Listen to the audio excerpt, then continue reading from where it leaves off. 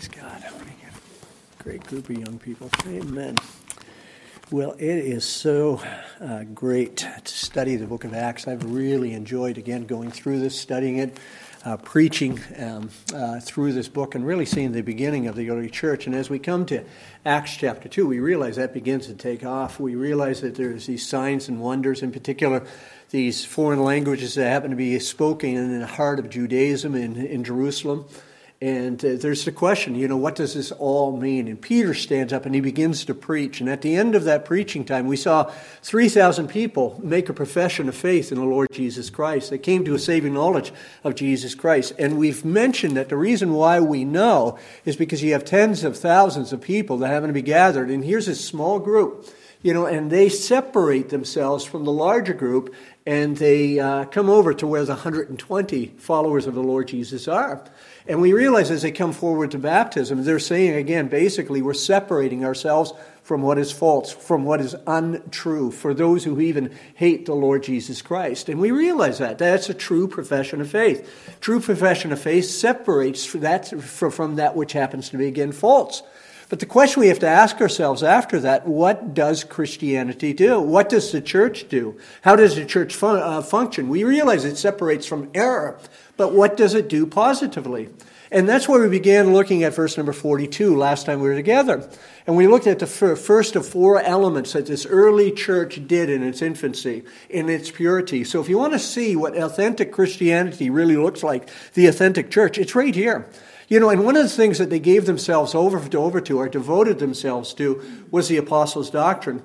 They knew beyond a shadow of a doubt with that one sermon of Peter, they hadn't had everything figured out. They didn't know everything that could be known about this glorious, grand Lord, this God-man, Jesus Christ, the great Savior of their souls. And they wanted to learn more.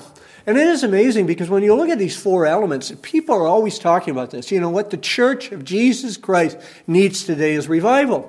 And I don't know if you've been following the ecclesiastical news that happens to be getting out there, the church news. We realize that there is lots of talk about revival, today. What is revival?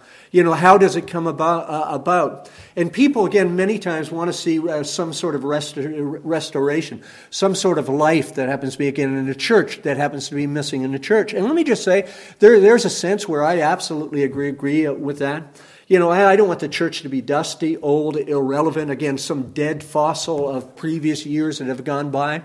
But I think, again, it's so important that we define terms, such as, what do we mean by restoration?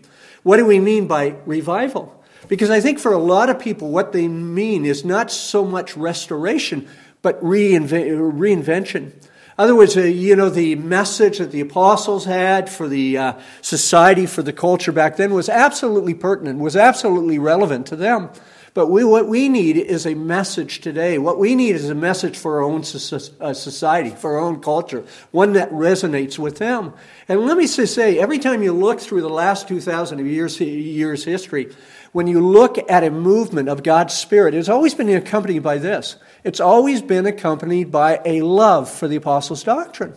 Because at the heart of the apostles' doctrine is Jesus Christ, isn't it? And you have that. You have that desire to know Jesus. And that's what they devoted themselves to. They wanted to know this Christ of their salvation. They were consumed with knowing Him. They wanted to know His character. And they were consumed with knowing, with loving, with glorifying this great God, this great Savior of their salvation. And this is really authentic Christianity. It's a love for this great Christ. But when we realize the apostles' doctrine, that was not the only thing that they did. In fact, look at verse number 42 and look what's recorded here. It says, and they devoted themselves. And when it says they devoted themselves, it's talking about, again, these four elements, isn't it? It's not just talking about one, but all of them. They were consumed with this. And what were they consumed with? With the apostles' teaching and fellowship, to the breaking of bread and the prayers. And if you want to see real revival, real restoration in the church of the Lord Jesus Christ, it's right here. And as you look at these four elements, let me ask you a question. How important are they in your life? If you had looked at your Christianity, as you look even at your association in the church of the Lord Jesus Christ, how important are they? Because I think a lot of times we like a hodgepodge of things. In other words, we like a whole bunch of things that are laid out, and we like to pick one or two that happen to begin right here. But here they devoted themselves to all four of these elements. And let me ask you, how important are these four elements that happen to be in your life? Because we're going to talk about one this morning, and that is fellowship. And I love the way it's worded here, because it's not just fellowship, but it's this. It is the fellowship. In other words, a particular fellowship that has borders, that has parameters. And one of the reasons why I think there's such a lack of heart, such a lack of passion that happens to be in the church of Jesus Christ is because we don't realize the heart and soul, again, of the church is really fellowship. It really is. And I think a lot of times because we don't understand fellowship, we don't understand what the church is. I mean, think about it. Think of the most common definitions or the most common ways that people think about the church today. They think of church many times as a geographical location. It's somewhere where we go. We are going to church today. We are going to a building. We are going to an institution. And that's the way that we think of church. Either that or we think again of church as an activity. We did church today, right? It's an activity. But it's not something I belong to. It's not something, again, that's interwoven with the deepest recesses of my heart and with my life. And when you think of that word fellowship, when you think again how it operates and functions that happen to be in your life, what do you think of? And one of the things I really want to ingrain in us as a church is what the church is. And a vital part of the church happens to be the fellowship of its members, that we're connected not only to the head, Jesus Christ, but we're really connected to one another. And I want us to grow in our love for the Lord Jesus Christ and our witness, again, of the Lord Jesus Christ. And if we're going to do this, we need to be fellowshipping. And we need to recognize what fellowship is and what fellowship isn't. And I want to look at both of those halves today. But as we look at verse number 42, I think the reason why we read Scripture over and over and over and over again, and you'll hear me read verse number 42 for the next 2 or 3 weeks, probably about 50 times. And the reason why is because I want you to know this Scripture. I want you to see the interconnectedness of all the elements. Let's just read through it one more time meditatively, and then I want us to look at what fellowship isn't and really understand some popular misconceptions of what it isn't. And when you look at verse number 42, this is what it says here, and it says, and they devoted themselves, right? They devoted themselves to the apostles' teaching and the fellowship, to the breaking of bread and of prayers. And let me just say that this is true Christianity. This is a true living out of our faith. And if it's a true living out of our faith, this is how we give, or this is how we express hope in the world that happens to be around us. And I believe as we live out verse number 42 as a church, and really enter in on all of these elements and want to enter into all of these elements, I think, again, we're a witness to the world that happens to be around us. I believe beyond a shadow of a doubt, as we live and as we function, even as a fellowship of believers in the Lord Jesus Christ, it's going to repel some. They're going to look at that and they're going to want nothing to do with it, and it's going to attract others. This message of reconciliation, this message of forgiveness, this message of this relationship with this great God that happens to be above. It's always going to have that, right? That dual reaction, but there is a response in the world that happens to be around us, either being repulsed by it or attracted by it. And so when we think of the word fellowship, this morning, there's all sorts of misunderstandings as far as what it is, how it functions in our life. And so we have to ask the obvious question, what is it? And I think a lot of people, when they look at fellowship, we even read about fellowship in 1 John this morning, and you see it appear over and over and over and over again. I think some people, Christian people, absolutely get perturbed with that. And the reason why is because they have so low views of the church of the Lord Jesus Christ. They cross their arms anytime you talk about the necessity of fellowship to be a testimony of the Lord Jesus Christ. And they say this. They say there's other important things other than fellowship, more important things. In fact, I think they're even a little frustrated that of all the things that Luke could have recorded that this early church did, second in the list happens to be fellowship. They say there's more important things. And one of them, again, they will always point out, even though a lot of times they're not even involved in it, is evangelism. You're talking about fellowship. What about evangelism? Evangelism is far more important than fellowship. And let me say beyond a shadow of a doubt, that when the church truly fellowships together, truly understands what fellowship is, it has an impact on the world that happens to be around us.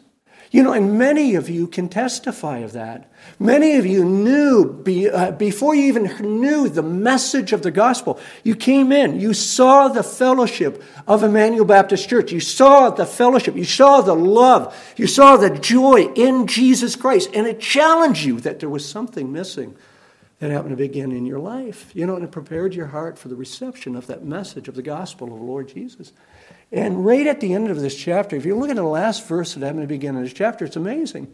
As they functioned in this fellowship of believers, others were coming, others were being drawn, such as the Lord would save every single day as they fellowship and commune together. So it's important for us to understand what fellowship is, but it's important for us to understand what fellowship isn't. And let me give you a few different things of what fellowship isn't. Some popular misconceptions that happen to begin today. And let me say that this first one is probably the most controversial. And it's just become controversial. In fact, it's reared its head various different times in the church. But we've seen it again in the last few years, and that is, again, the fellowship that we talk about is not political in nature. And the reason why I say that is because so often we want the church to stand up. We want the church to take sides. We want the church to be all blue. We want the church to be all red. We want the church to be of our political persuasion. And the reason why I say that is because of the last pandemic that we have gone through. There's those, again, and they could throw various different verses, that it's absolutely moral that you need to be vaccinated. If you're not being vaccinated, you're not a good Christian. You're not in good standing with God. And there was others that said, again, this whole thing is just a shenanigan. It's a control of government, and you ought not to get vaccinated. If you're vaccinated, you're just going along with the sheep. You're being led to the slaughter. This is a moral argument that's being had. And you have these people that happen to begin in both camps. And let me say beyond a shadow of doubt, and I don't mean to be glib, we need to stand for right and wrong. We'll talk about that in a second. But let me say beyond a shadow of a doubt, nobody has ever been saved through politics. Right? Do we realize that? That's not the message of the gospel. That's not the message that Jesus came and lived this perfect life and died this substitutionary death for sinners that happen to be again like me. And with the thing that always amazes me about politics is how angry people get. Isn't it true? They get so angry, they get so frustrated that their political views are not being believed by other people that happen to be around them. And one of the things that we have to ask ourselves, because a lot of times we have to ask if we're being controlled by the flesh or being controlled by the Spirit. And the characteristics of the Spirit are given over in Galatians chapter 5, and they happen to be this: love, joy, peace, patience, kindness, goodness, faithfulness, and gentleness, self-control. Against such there is no law. And I wonder how many times, in our political, we read article after article after article, and we get frustrated and frustrated. How many times those kind of attributes are coming out of us? Are we being led by the Spirit of God? And here's the real kicker. I think a lot of people, because when we look at fellowship, we can use it in a broad sense, not the fellowship, but fellowship. And I think a lot of people feel more at home with people who have a particular political persuasion rather than believers in Jesus Christ, who do not have that particular political persuasion. And here's the thing to ask yourself: do I feel more at home in the Church of Jesus Christ, regardless of people's political persuasion, or do I feel more at home with people who carry those, whether they happen to be at work, whether they happen to be in my family, whether they happen to be my neighbor? Who do I feel most comfortable with? And let me say beyond a shadow of a doubt, and we realize this, right? This is the whole problem in the gospel. What did the Jews want? They wanted a political uprising. And Jesus says, I haven't come to do this. I've come to offer this great salvation. And one day the kingdom will come and the king will reign and there will be a perfect government. But not this side of glory. And that's what we have to realize. Now, I can be misunderstood, of what I am saying. And that's why I'm going to make the second point of what fellowship isn't. And what fellowship isn't is it's not a unity at all costs. When Luke pens this, he says the fellowship. Otherwise, he's talking about a particular fellowship. He's talking about something that operates and functions within parameters, within borders. right? And the reason why I say that is a lot of times we think that what we have is we need to have a fellowship. We need to have a harmony. We need to have this oneness at all costs. And that's what is even behind what is known as the ecumenical movement. And it's basically to take anyone who claims the Lord Jesus Christ under one umbrella. But I think even in conservative circles, many times we can think that. We're conservative evangelicals. Everybody has to be under this one umbrella. Whether we happen to be Baptist, whether we happen to be Presbyterian, whether we happen to be Congregationalist, whether we happen to be soft charismatics. As long as we agree on the gospel, we shouldn't make a dispute about these other things. We should all be under this one umbrella, this one church. And let me say beyond a shadow of a doubt, that the New Testament never speaks of fellowship and never speaks of the unity in that fellowship outside of the local church. It really doesn't. And that's the thing that you have to realize. We can have rich fellowship. I have a pastor friend who's a Presbyterian, and I never get baby baptism. I really don't. And we have wonderful talks together. But let me say beyond a shadow of a doubt, even though I love him greatly, the greatest love, the greatest devotion, the greatest oneness I feel is with those who happen to be, again, of the local church, who carry on, who believe this same theology, right? These apostles' doctrine.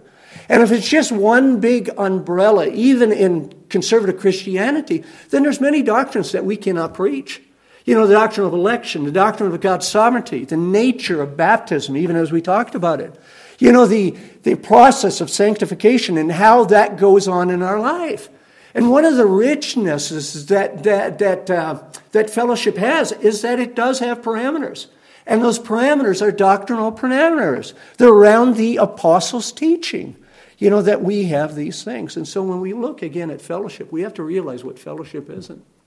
Fellowship isn't some political entity. I want the church to stand up. I want the church to all of a sudden go with this candidate or whatever it happened to be. The church is not a political entity. It's a spiritual entity that speaks of salvation in Jesus Christ.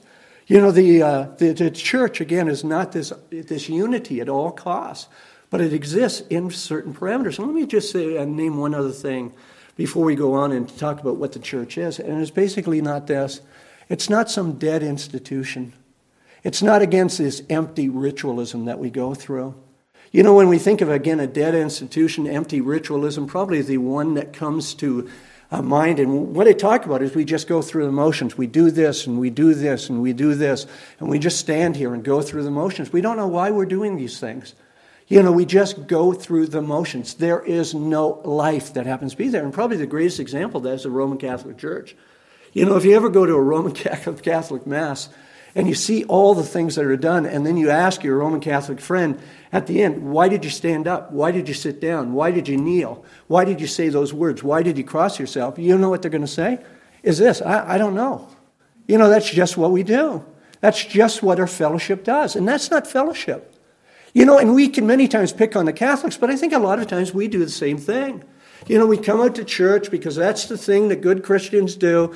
We listen to a few prayers. We listen to a few scriptures read. We sing a few songs. We listen to a short little homily on the glory of God, and then we go home. And we don't recognize, we don't remember anything where we go home. We don't enter in on the meaning of the songs and sing it as a praise to God. We aren't listening to the scripture as it's being read, realizing this is being mediated, this truth, into our hearts and lives. And let me tell you something that fellowship isn't. It is not dead ritualism. It's not some empty institution that happens to be again right there, but it's living, it's dynamic, we're connected. Think about it. We are connected forevermore to the head who happens to be Jesus Christ, but we're connected to one another. And I wonder how many times, we look at the church and we downplay the significance of the church, it's because we really don't know what the church is. And one of the reasons why we struggle so much with the intimacy, again, of our relationship with Christ and the intimacy with others is we don't understand what fellowship is. And let me ask you, beyond a shadow of a doubt, do you have some of these false misinterpretations of what true fellowship is in the Church of Jesus Christ? Because let me say the New Testament really defines what fellowship is.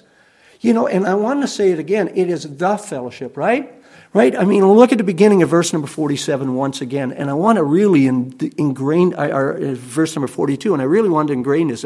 And they devoted themselves to the apostles' teaching. And we could say this, and they devoted themselves to the fellowship. Right? Listen to what Martin Lloyd-Jones writes about this. Ken and I were just talking about Martin Lloyd-Jones. He's one of my favorite expositors. But listen to what he writes. He says, so what does it mean? In other words, the word fellowship. Well, I've looked up the word. And it means a deep association, a true communion. I love that. A close relationship of which the highest example. In other words, the nearest we can get to it is this example. The highest example is marriage.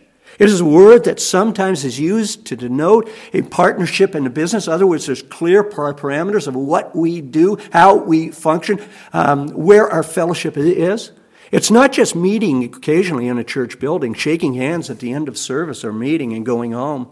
That is not a church. No fellowship is involved in that. But listen what he says true fellowship is. True fellowship is never anything superficial, right? It is deep. It is vital. It becomes the main thing in life. When people become Christians, they become one.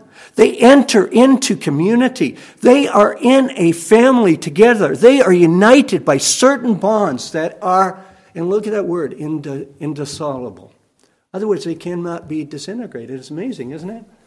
You know, it's so common for a person today, you know, when they've been saved maybe 20, 25 years, to belong to 4 or 5 different churches. And why? Because they have dissoluble relationships that happen to be in their life. Relationships that are clearly easily discarded. I don't like something in the church. I don't like somebody's political view. I don't like how I was treated. I don't like this. I'm just going to go somewhere else. You know, I've gotten enough out of this church. I've grown enough. I think I can grow more over here. And I'm just going to terminate, make these relationships dissoluble and move on. Let me tell you, that's not true fellowship. Fellowship is a union with Jesus Christ, which unites us together in one of the closest relationships. In fact, Jesus Christ gave an excellent example of this.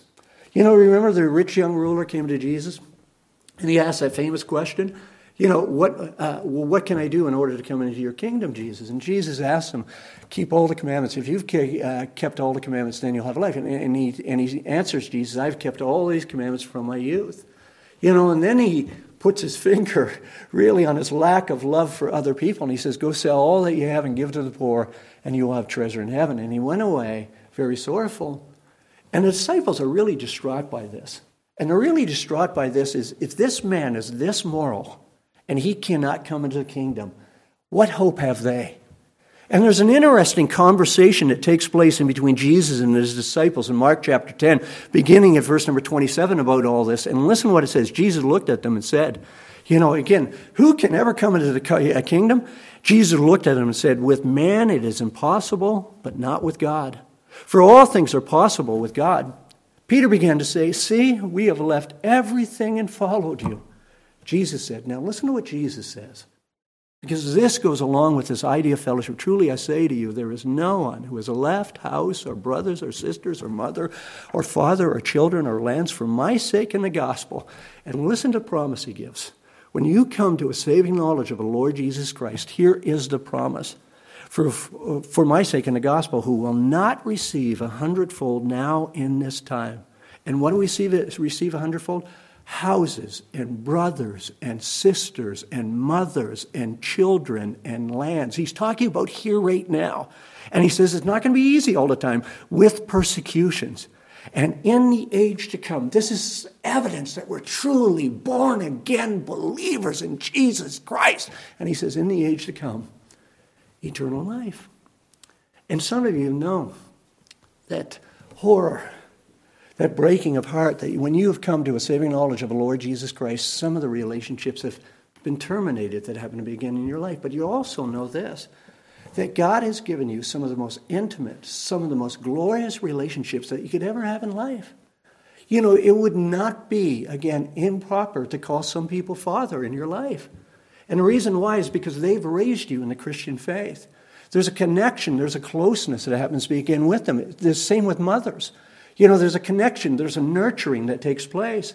Sometimes when we talk to individuals and talk to one another, there's such a bond that we feel like we're brothers and sisters in the Lord Jesus Christ. I had this experience, again, many times that happened to be again in my life. There happened to be, again, a oneness with people that happen to be around us. And the only way to explain this fellowship, the only terminology that we can use many times is family, right? These family relationships, although they're difficult many times, they're never terminated. They're never thrown out.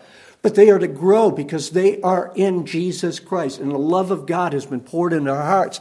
They grow deeper and deeper and deeper and deeper and deeper through all of the struggles, through all the adversity, through all the trials that happen to begin in life. This is true spiritual fellowship. We care about one another.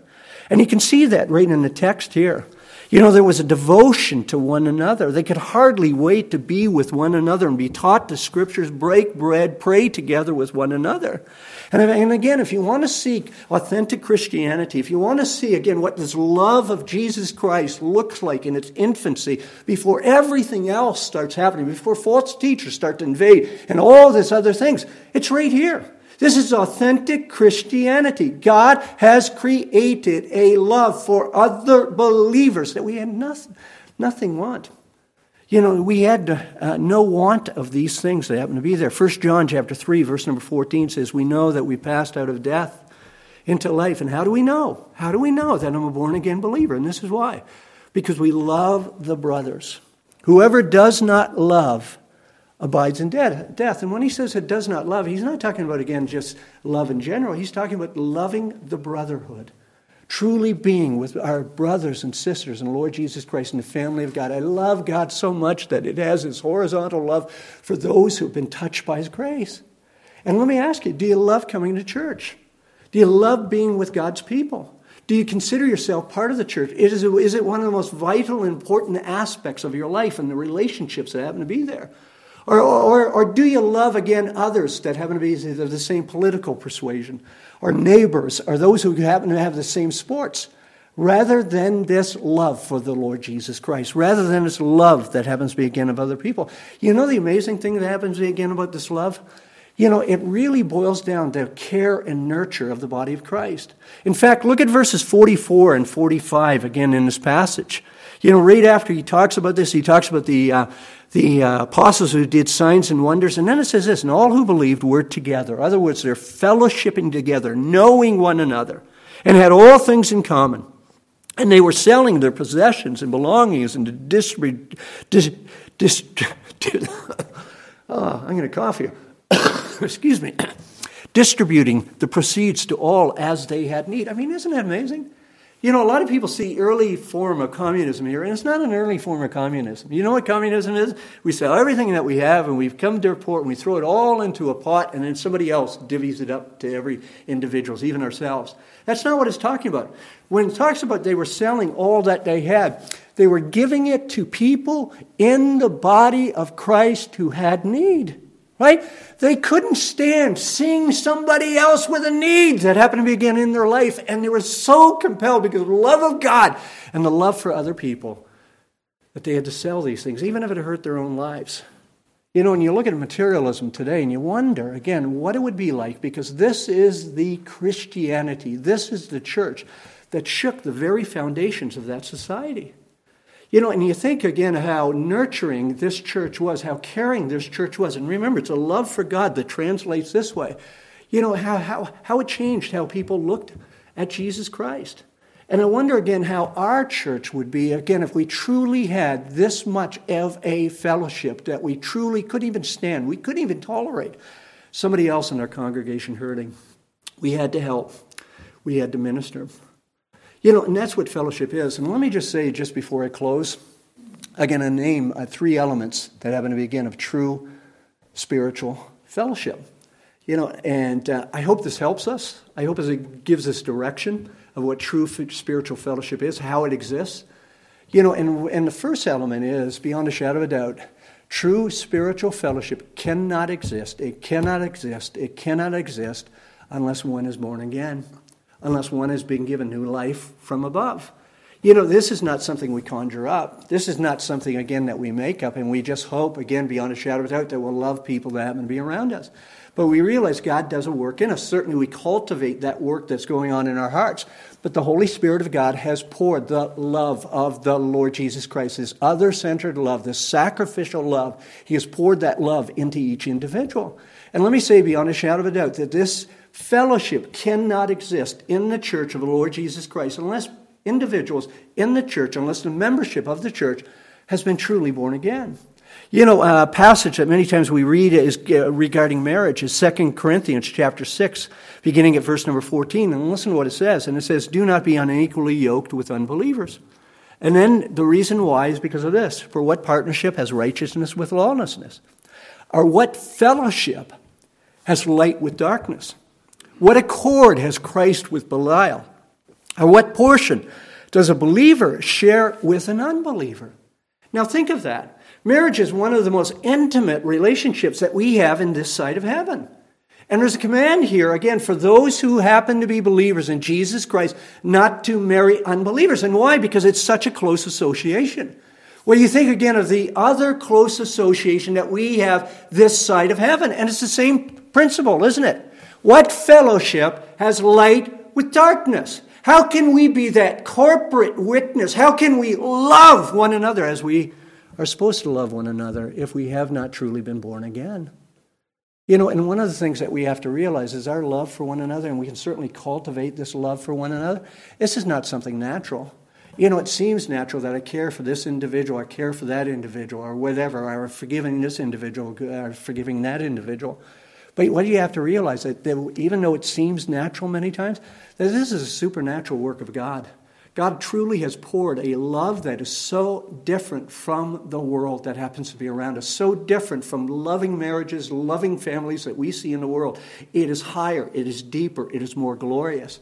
And it's a witness, again, of Jesus Christ's love for us, you know, and his sacrifice that happens to be, again, on the cross. Now, the second aspect, again, of a spiritual fellowship that we have is not only do we have to be born again, and I'm not going to go long on this one because I've already mentioned it last week and a half, and it's basically this. It has to exist within borders. It has to have parameters. And the parameters, again, of our fellowship together is the gospel of the Lord Jesus Christ. It is the doctrine, it is the teaching that was once delivered to the saints, right? Which we have in the New Testament right here, which we have, in fact, in the whole Bible. This is the document. This is our fellowship. It's around this.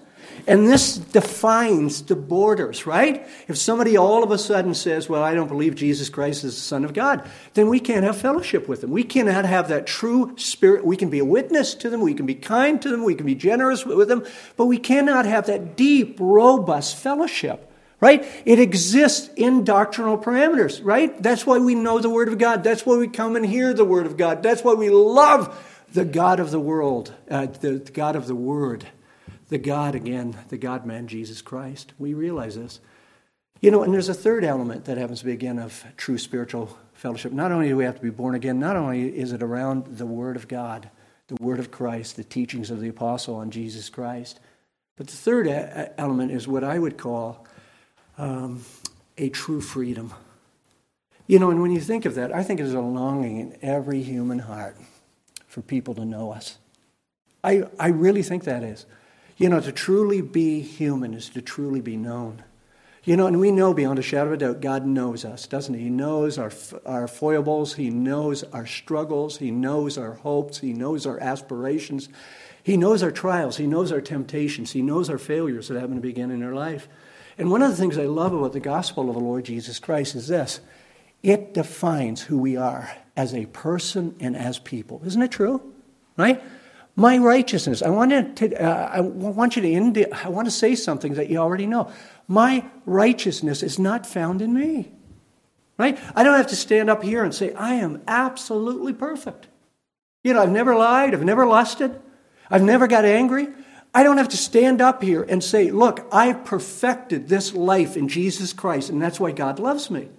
The gospel defines why I'm loved. I'm loved because of Jesus Christ, because of what he has done. And here's what it tells me. I am still a work in progress, and there is a long way to go in this human heart. And why is that so important? Because if the Word of God tells that about me, it tells that about you. I don't have to pretend I'm somebody I'm not. I don't have to pretend I don't have struggles. I don't have to pretend I don't have doubts. I don't have to pretend that I never get depressed or I never get angry or I never even get hopeless. But I can be honest with my brothers and sisters in Jesus Christ. And the reason why I can be honest with them is because they already know that truth about themselves. They already know what the Bible says about themselves. And one of the things about deep, abiding fellowship and why it's so important to come to church, why it's so important to be part of the church, why it's so important for us to be devoted to the fellowship is because we need to be known. We need the encouragement. We need the rebuke. We need the correction. We need the guidance of one another that happen to be in our life. And out of all the places, we can be misunderstood by family members, we can be misunderstood by our bosses at work, we can be misunderstood by the world that happens to be around us. We can be understood. And you know why? Because the gospel defines us. And I wonder if we are truly cultivating those kind of true, those kind of real, those kind of authentic Christian relationships that they had in the first century. You know, this is true biblical fellowship. It is around what? What's it around? Our salvation in Jesus Christ, being born again, being given this new life. It's around the doctrine, but here it is. There's true freedom that happens to be in this fellowship. You know, the question happens to be, again, how important is the church in your life? And I think, again, a lot of times why we many times shrug our shoulders or why, again, the church seems so lifeless in our life is we don't understand the heart and soul of what the church is. And it's fellowship. Fellowship around who Christ is, around the apostles' doctrine. And how important is fellowship in your life? How important is the church in your life? Is it just a geography? Is it just an activity that you do Sunday morning? The church really does have heart and soul, and that's because of the fellowship of its members. It really cares in the most vital and meaningful relationships that we have this side of glory. And we can praise our God for the fellowship that He's given us at Emmanuel Baptist Church. I'm so thankful for Emmanuel Baptist Church. I'm so thankful that I've known many of you years and years and years in the ministry that you've had in my life. I praise the Lord for that. Praise God. May He give us many more years, and may we be an encouragement, a challenge to one another to live for Christ. Let's bow our hearts in a moment of prayer.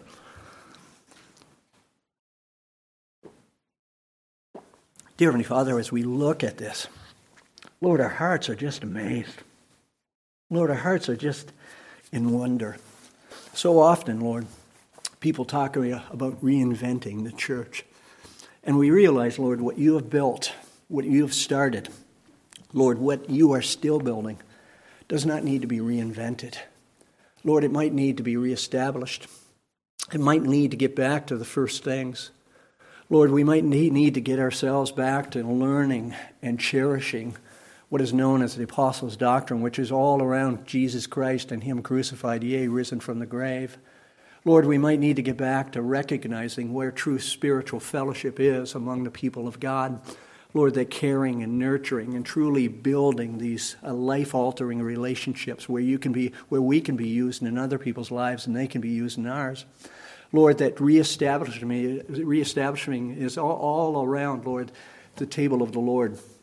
This institution that the Jesus Christ has begun. God, because the heart and soul of why we are brought together is the perfect life. Lord, that perfect obedience of Jesus Christ and His substitutionary death on the cross. And God, we realize that one of the ways that our hearts are knit together is, Lord, really to know one another, that we can pray for one another. Not superficial prayers that you would be with one another, but, Lord, the prayers that get down to the nitty-gritty of life. Lord, the struggles that individuals have. Lord, the doubts, the concerns, the depressions. Lord, the frustrations that people have in their life, the anxieties. And truly entering in, Lord, on the warts, the wrinkles, Lord, the foibles of people's lives, Lord, as they enter in on our life. Lord, help us to have an openness. Help us to cherish our times together. I thank you for so many opportunities, even on our church calendar, to fellowship together. Help us to make means of other means, Lord, such as the phone, such as texting, such as email, or whatever it happen to be. Lord, just encourage one another with the greatness, with this vast superiority of Jesus Christ. We thank you for your goodness. We thank you that you have called us into fellowship. Lord, may we never take it for granted. We thank you so much. In Jesus' name, amen. Brother.